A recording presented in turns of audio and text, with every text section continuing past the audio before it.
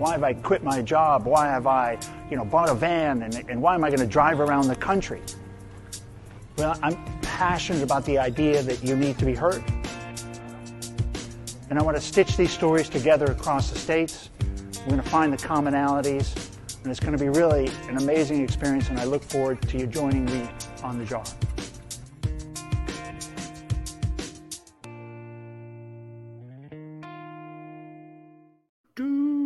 Hello, everybody. Welcome to Mental Health Today.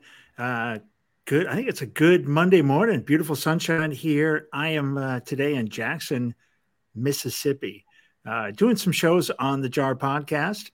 But this show is brought to you by the JAR Foundation. It's really all about bringing people onto the stage, giving them a platform to talk about what their experience is in the mental health space, what they're doing to kind of help the crisis that's out there, observations, et cetera. We get founders from different companies creating applications and new solutions. We've got people in the traditional therapy space owning clinics as well as therapists, all kinds of different people. Today, we've got Jeevan, and it's kind of cool. I was a guest on his podcast maybe a couple months ago. It was a great experience, and I think we're about as opposite as you can get. I had another opposite moment the other day. He's just from a different part of the world and got a different background. And he's about half my age. And there's just like so many, but we've got such a kindred spirits around positivity and, kind of, I'd say stupid, but good vibrations, and just trying to use those tools to kind of help manage our own mental health. And we really had a good kind of a bond around that we both have found that to be a tool that helps us. It's not always going to, get you through. There'll be times when you need help, professional help, but certainly I think, having these tools, these preventions, and talking about those. So I think, John, welcome to the show. Thanks for being a guest. Maybe how about a little background about yourself, and, just kind of poke around, and I think you know the drill. Yeah, well, thanks for having me on, Ken. And as you said, it was great to have you on my show, so thought I'd repay the favour. So for your audience, I'm an author, a self-development author. I've written a book to becoming their best selves, and that's by using your mentality to get to the next level. And I've got some experience with mental health. I'm not saying that I'm a doctor, and we're probably not going to talk too much about the higher level schizophrenia and all those sorts of disorders. But what we are going to probably talk about is how to improve the mental health state that you have currently, just from very basic observations and things that definitely work. Super. Yeah, I think it's just this part, as I've been writing some stuff for the foundation, the part, one of the things we're trying to find and articulate is what part of the space we are going to reside in and where we think we can add value. We're not, like you said, you're not a doctor. We're not doctors. We're just passionate about the crisis and trying to find our niche. And so it is, for me, a lot of this is around prevention, and the tool set are things we can help people, get in their hands, because there aren't doctors. So it's people like yourself that are, and in some ways kind of on the edges, are also on the front lines. No, absolutely. And as you said, you've got a problem or admitting something. So for those people who maybe are having bad thoughts or negative thoughts or feeling depression, in inverted commas, it's first of all observing that and identifying that. Once you've identified something, you can then look to change something. Yes. So for me, there's really, and again, as we said, out of the remit of people with schizophrenia and certain disorders, there's really, for me, two ways that people have poor mental health from, again, my observations. One is they don't like their environment. So if you're in an environment that you don't like, so maybe you're living at your parents' house and you want to move out. Maybe it's that you have got a job that you don't like. Maybe it's that you're living in a city that you don't enjoy anymore. And we can list off hundreds of things here. And that puts you in a bad state because you aren't in an environment that you can thrive in, which puts you into a bad mental state. That's the first one. The second is, regardless of what environment you're in, you always look at the negative. So you could have a loving wife, a family, you could have a high-paying job, but you're the person who focuses on the fact that you've still got a mortgage to pay, the fact that you're getting woken up in the middle of the night by your child, the fact that you have to go to work for 7-8 hours a day. You're focusing on the negative, which then puts you into a negative state, which then makes you regret your life choices, essentially. So I think if we can just change those couple of things, as well as obviously the basics, be more sociable, go out for walks, exercise, all the very basic things. If we can be more optimistic and change our environment to be more in line with what we want and the best environment that we can get.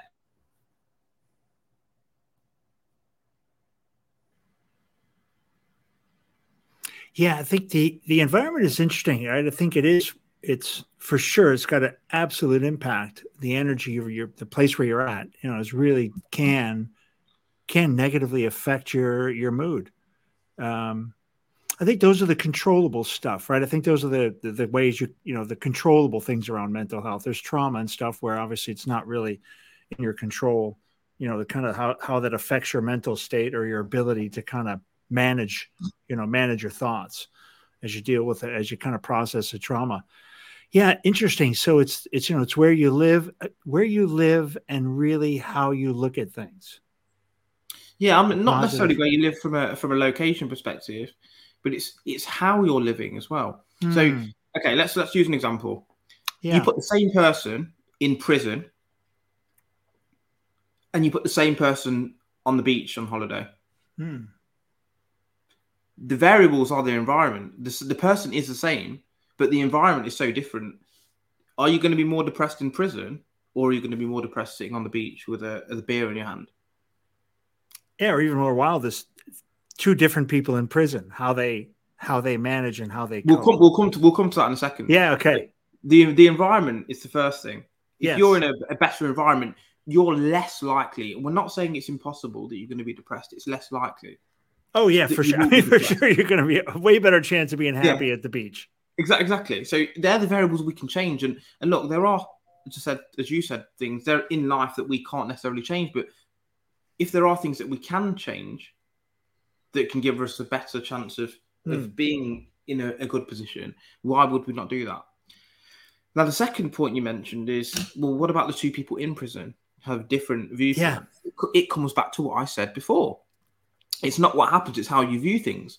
Are you looking at the fact that, I'm in prison, I'm going to be here for 10 years, I'm getting horrible food? Probably. Yeah. Or, again...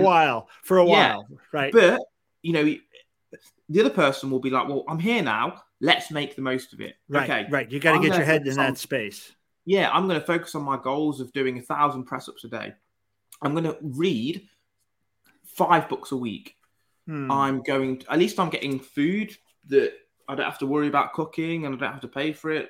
Again, I'm not saying these things are necessarily the best things in the world, but it gives you something positive to focus on as opposed to having your mindset on a negative repeat mode. It doesn't matter what position you're in. Like Viktor Frankl's book, it talks about having a man's search for meaning. He basically says, look, he was in the camps, wasn't he? And he says, look, I managed to put myself in such a position in terms of my headspace that I wasn't affected by anything going on around me. Stoicism is another sort of philosophy that people can use. It's not what happens to you, it's how you deal with things that's important. You could become bankrupt. One person will think, oh my God, I'm bankrupt. Oh, what is everyone going to think of me? How are they going to judge me? The other person will say, right, I get a fresh start this time. And I've learned so much. But again, it depends on it's two different, same thing, different outlook. Exactly. So my point at the start was there's only two things. One is the environment, which if you're in a better environment, the chance of you thinking negatively is less. And the second point is how you think within that environment. Yeah, and whatever environment you're in. How are you looking at things? Yeah, and how you look at it. What's your view on, mental health among the youth, people your age in England, Who are the kind of people you hang around with? What do you kind of see? What are your observations? My observations are that the habits that society, I wouldn't say endorses, but has come to be part of society, smartphones, social media, lack of social contact, Yes. the trying to show off how good your life is, but actually you're not enjoying your life. All of the social media side of things has created a lot of mental health issues amongst the youth. They now value things that aren't important. So, as an example, if you can settle something with money, it's probably not very valuable. In all fairness, the best things in life, I know it's quite cliche, but the best things in life are free. People don't value necessarily their family anymore or their real friends. They would rather have 1 million followers on. It's kind of a powerful statement. The best things in life are free. As in, you didn't have to pay for them. You were born with certain gifts, your health, your intelligence, the air that's around you, etc., etc., etc. But people value what we buy. Oh, your cars, your house, the clothes that you are wearing, all things that you have traded money for is what people see in terms of value. But actually, it's really the things that you didn't buy that are valuable. Yeah, that's so, it's so simple but so profound, and I forgot that statement. I don't think I ever realized really what that meant until you put it in this context. So the phrase has a whole different meaning for me now. Yeah. I think it comes down to your philosophy in life. If you're a materialist, and again, the way that social media portrays the world, it makes people more materialistic. Oh, unless you've got a Lamborghini and you're wearing a Rolex, etc., you're not living your best life and all this crap. But sometimes it's the people who are working with dogs and they live on a farm or whatever, and it's not the fact that it's the farm; it's the experience they're having on a day-to-day basis that's exciting. Yes, you maybe have bought the dog. Yeah, but it's the relationship is free, if that makes sense. Because because I'm using the counter argument now. Where you're saying, well, actually, those things cost money, but it's not. You haven't bought that relationship. That relationship is something that doesn't cost money. That's nurture. Relationship with your parents, your kids, they cost to look after. But again, it didn't cost money to buy the kid, did it? In fairness, so that's what we mean by the best things in life are free. Yeah. Oh, that's a great reminder, and for me, like I said, a different version. What's it like in the UK overall? I mean, mental health. What's in the US, we hear about the vaulted UK system for health. You don't have to pay, or you pay a small amount compared to the US. Here we have an incredible shortage of therapists, and especially where the country's real large, so geographically, physically seeing a therapist is next to impossible in some cities and areas. Obviously, in cities, it's a lot. You have a better opportunity because there's therapists there, but of course, you're competing for a lot of other people. Now we've got now remote therapy online. What's it like with the UK system? Because I think that's where most people would want to go is through the NHS. I just think there's a huge stigma attached with still in the UK. I think it's just always going to be the case. It's just the name mental health. Yeah, it's a shitty marketing name, to be honest. I mean, you really got to come up with a better name for a broader appeal. Yeah, it's the word mental. If you were to say,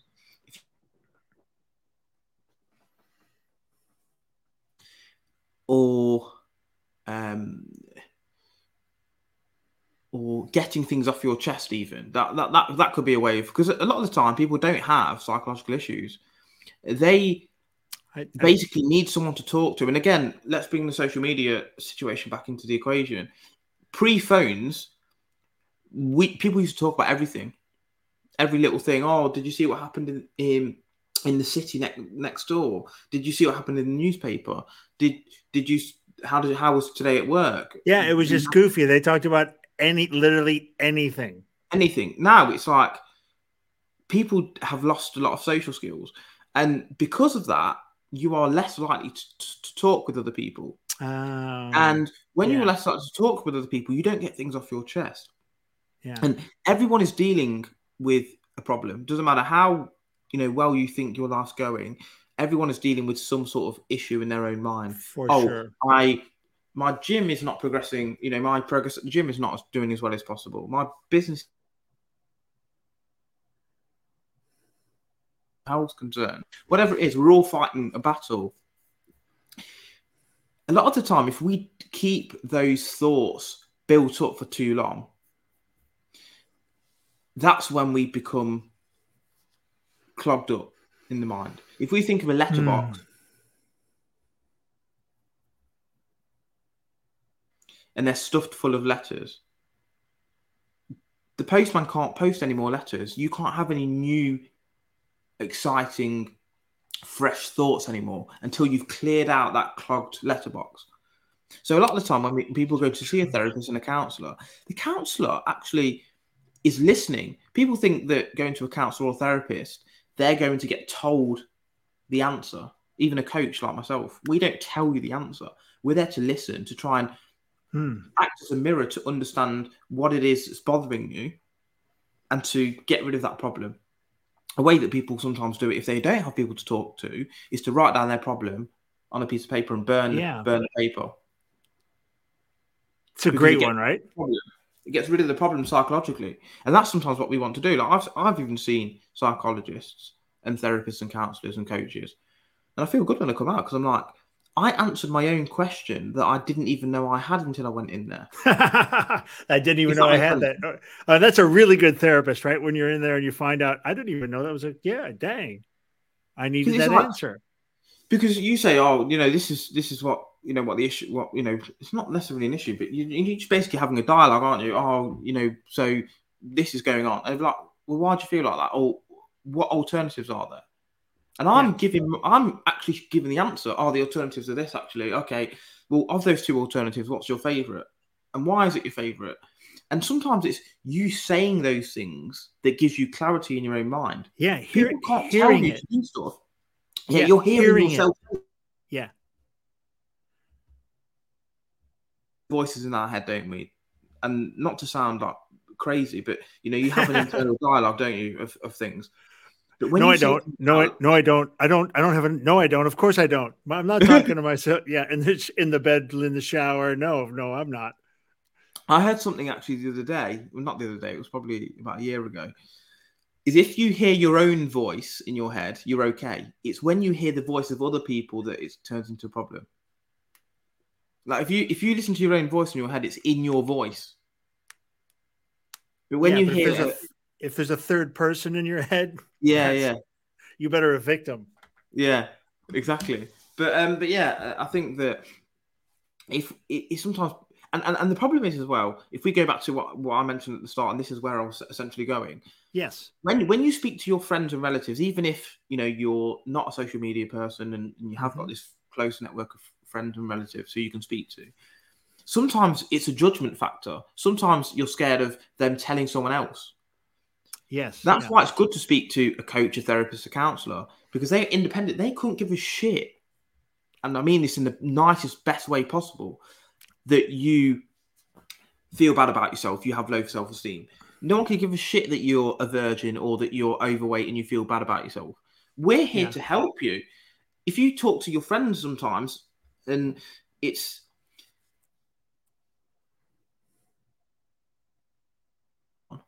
And that's why I think it's really important if people do want to speak to someone. And look, even if you don't feel that you have an issue, yes, why do you have to wait until your car's broken down to service it? Oh, I think this is, for me, it's one of the things, we really got to talk about, which is, it's not a crisis kind of a thing. It's like your physical health, right? You go in for a checkup. You're supposed to get your teeth cleaned. We even get our teeth cleaned and checked. But Yeah. you should go in once a quarter, once a month, once a week, whatever that the frequency is. But you definitely and get in the habit of get a relationship with somebody. Yeah, Because exactly. it may take time to find somebody if something does happen, and it'll take time to get to know the person. So one of the things I see with talking to a lot of my guests is it takes time to find the right therapist where you get a groove going. Yeah, I mean, like not everyone gets on, do they? Yeah, There's some it's people have. very personal. Yeah, and the things you've got to feel comfortable opening to someone. Someone Yeah. might feel better with someone of their own gender. Someone might feel that they need someone of the opposite gender. Someone might feel that they need someone of a similar age. Someone might feel that they need someone who's older, so they could feel in some ways that they're getting help from someone who's more experienced, if that makes sense. Like some people are funny like that. They can't take advice off someone younger than them. That's just their inherent nature. Because they're like, well, what does this person know? They're 18. I'm 75, and I need to speak to someone. I need someone of my age and who's been through some of the things that I've been through. Like if you're dealing with trauma, for example, of the death of your child, if someone's 18, it's very difficult for them to empathize with that individual. Yeah, that would be hard. That would be a hard one to go. It's very difficult. That's just an extreme example, but these are the sort of judgments that we have inherently, and sometimes person or they weren't right because of X. This person wasn't right because of Y, and you have to kiss a lot of frogs to get the prince, as they say. Yeah, and it's a real thing. I've heard that from people. What are people? I mean, because you've got this, the Vanquish transformational coaching, right? So you're not going to get people for.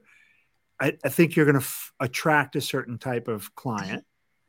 What are some of the things you see? What are they, especially around the mental health part where we were talking about? It's not really mental health. It's really just letting people get stuff off their chest and then kind of guiding them and giving direction. So people that are on the edges and maybe considering mental health, but maybe considering a coach first, what's a kind of typical relationship you've got with people? So, I mean, as with anything, there's always a spectrum, isn't there? And I'll talk about both ends of the spectrum. Kind of what it feels like typically. Yeah, so one end is someone who's unemployed, they can't find work, and they have low self-esteem, they may be overweight, and someone who really needs coaching into how to think, how to set goals, routines, what their fears are, why do they think in certain ways, why they're so pessimistic, and how to turn them into a functional member of society, as an example. So getting from a 1 out of 10 in terms of their output to even maybe a 2 or 3 out of 10. On the other end of the scale, we've got people who are very high functioning businessmen or CEOs who want to get to the next level. How can I get my optimal mentality mindset to get even further? Yeah, so that's probably either end of the spectrum. And you'll see that regardless of whether it's at one end or at the other end, it's still something that's about improving something. It's about improving your mindset. It's about improving how you think. And whether you speak to a coach, a counselor, a therapist, all very similar in some regard as to we are here to listen and also offer a reflection of what you said back to you so you can answer your own questions. Yeah, you can hear it. And you'll tend to notice some patterns. People have fear of being judged. They have imposter syndrome. They have fear of success. They have fear of failure. They have many of those fears that hold them back. And sometimes they're not aware of those fears that are holding them back. And they need to work out and speak to someone about these things. Maybe they have self-sabotage. And where does that come from? Is it from the self-esteem issue? Is it from how they're thinking? And this is the sort of thing that all of those professions can help to bring across to their clients. Yeah, it's a great articulation of how that works, especially if you've seen clients kind of go through it. I was going to want to, I wanted to come back a little bit. I wanted to come back to that NHS question, about the services and when, how, is it easy to get a therapist in UK? Well, as I said, what I would say with the NHS is that, especially since post-COVID, it's been harder and harder to get appointments, and it's a much more long-winded process. And I think for the NHS as well, it's probably more serious cases that will be put forward to consultation, if that makes sense. So people who are of course, severely depressed, maybe they've attempted suicide, maybe it's a trauma-based thing. I think for a lot of people who maybe aren't severely affected by mental health but just want to improve their position, it's maybe those people that maybe wouldn't seek help when maybe they should, if that makes sense. Because as we said before, you don't need to wait until you the car has broken down till you service it. But then, if it's not a serious case, it's a case of, well, do I then go private? As people do. Right. Yes, people, I'm sure. Yeah, and I think that's I think this is one of the benefits of having these conversations and trying to find other ways and those early entry points or where people can do the maintenance and maybe not have to be in the system, is going to be through coaching and et cetera, where there is more opportunity. What about like nutrition and sleep and everything else? Do you guys talk about that in your coaching? Especially I think as I'm putting the foundation together, nutrition, fitness, both play out as pretty important in the equation. Absolutely, and it's my first chapter of the book actually, Become a Person of Value, because without being in a good physical space, you can't be in a good mental space either. If you're consuming alcohol, drugs, poor diet, you're not going to be at the optimum temperature, optimum level rather. If you think of it this way, if you put diesel in your petrol car, it's not going to run very well, is it? And you wouldn't even do that, actually. No one would do that to their car. No, exactly. So why would you do it to yourself? That's a good question. These are the sort of questions that we need to ask. And this is, again, okay, let's use that as a coaching example.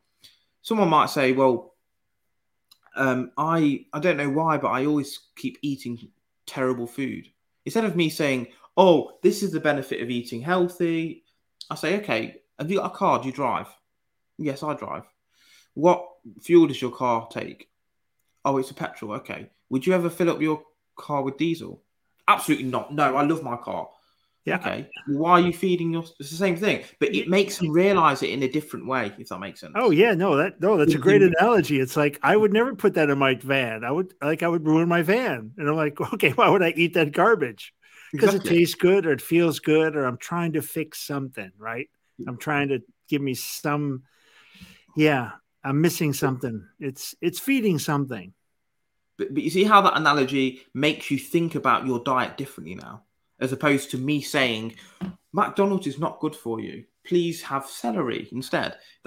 Your mind doesn't think like that. It doesn't accept those instructions for the most part. Some people are very good at that. They will listen to things. No, I agree. The psychology, it's the way that you're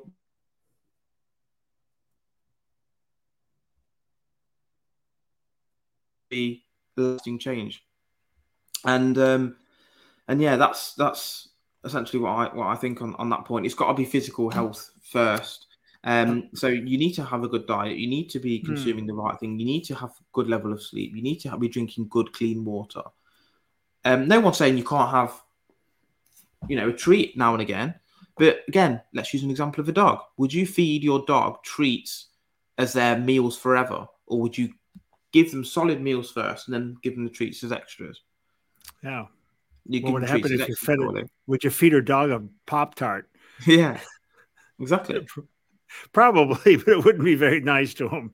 No. Jeevan, it's been a great chat. We're at the end.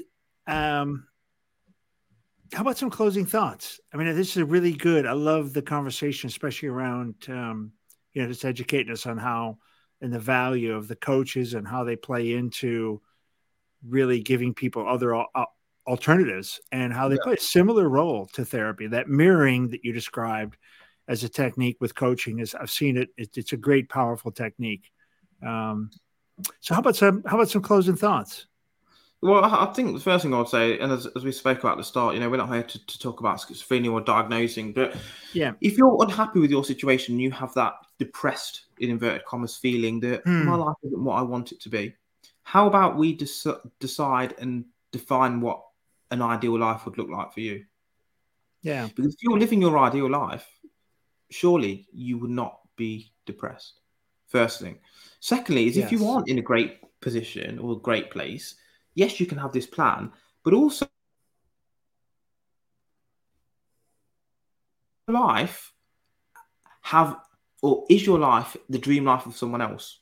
So, for example, I'll use myself as an example. I have my own podcast show. I run a podcast. I have a book out. I'm a coach. I work as a financial advisor. I do judo. Except I own my own home. I've got a car. I've got a dog, etc., etc.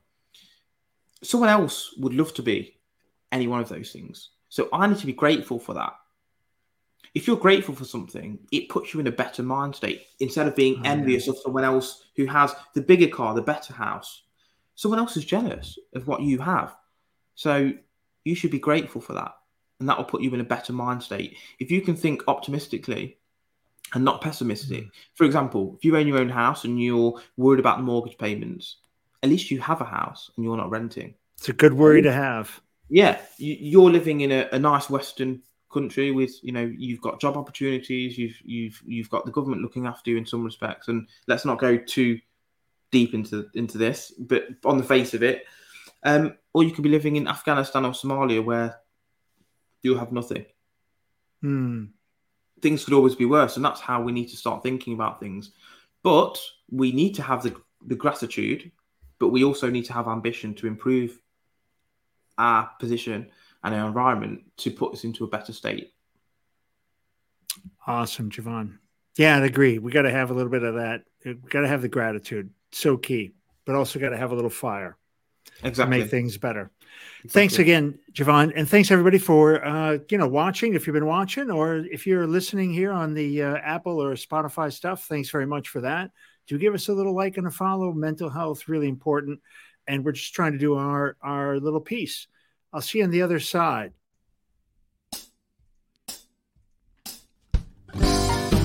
Yeah, loose, baby. But we're about to go and make this vessel with these great professionals at Public Glass. We're not part of the community, but we're from the outer family of glass blowing. Yeah, we're going to go make a magical giant jar with optic lenses so that if you turn it, it changes all the time. So if you change the way you look at things, the things you look at change.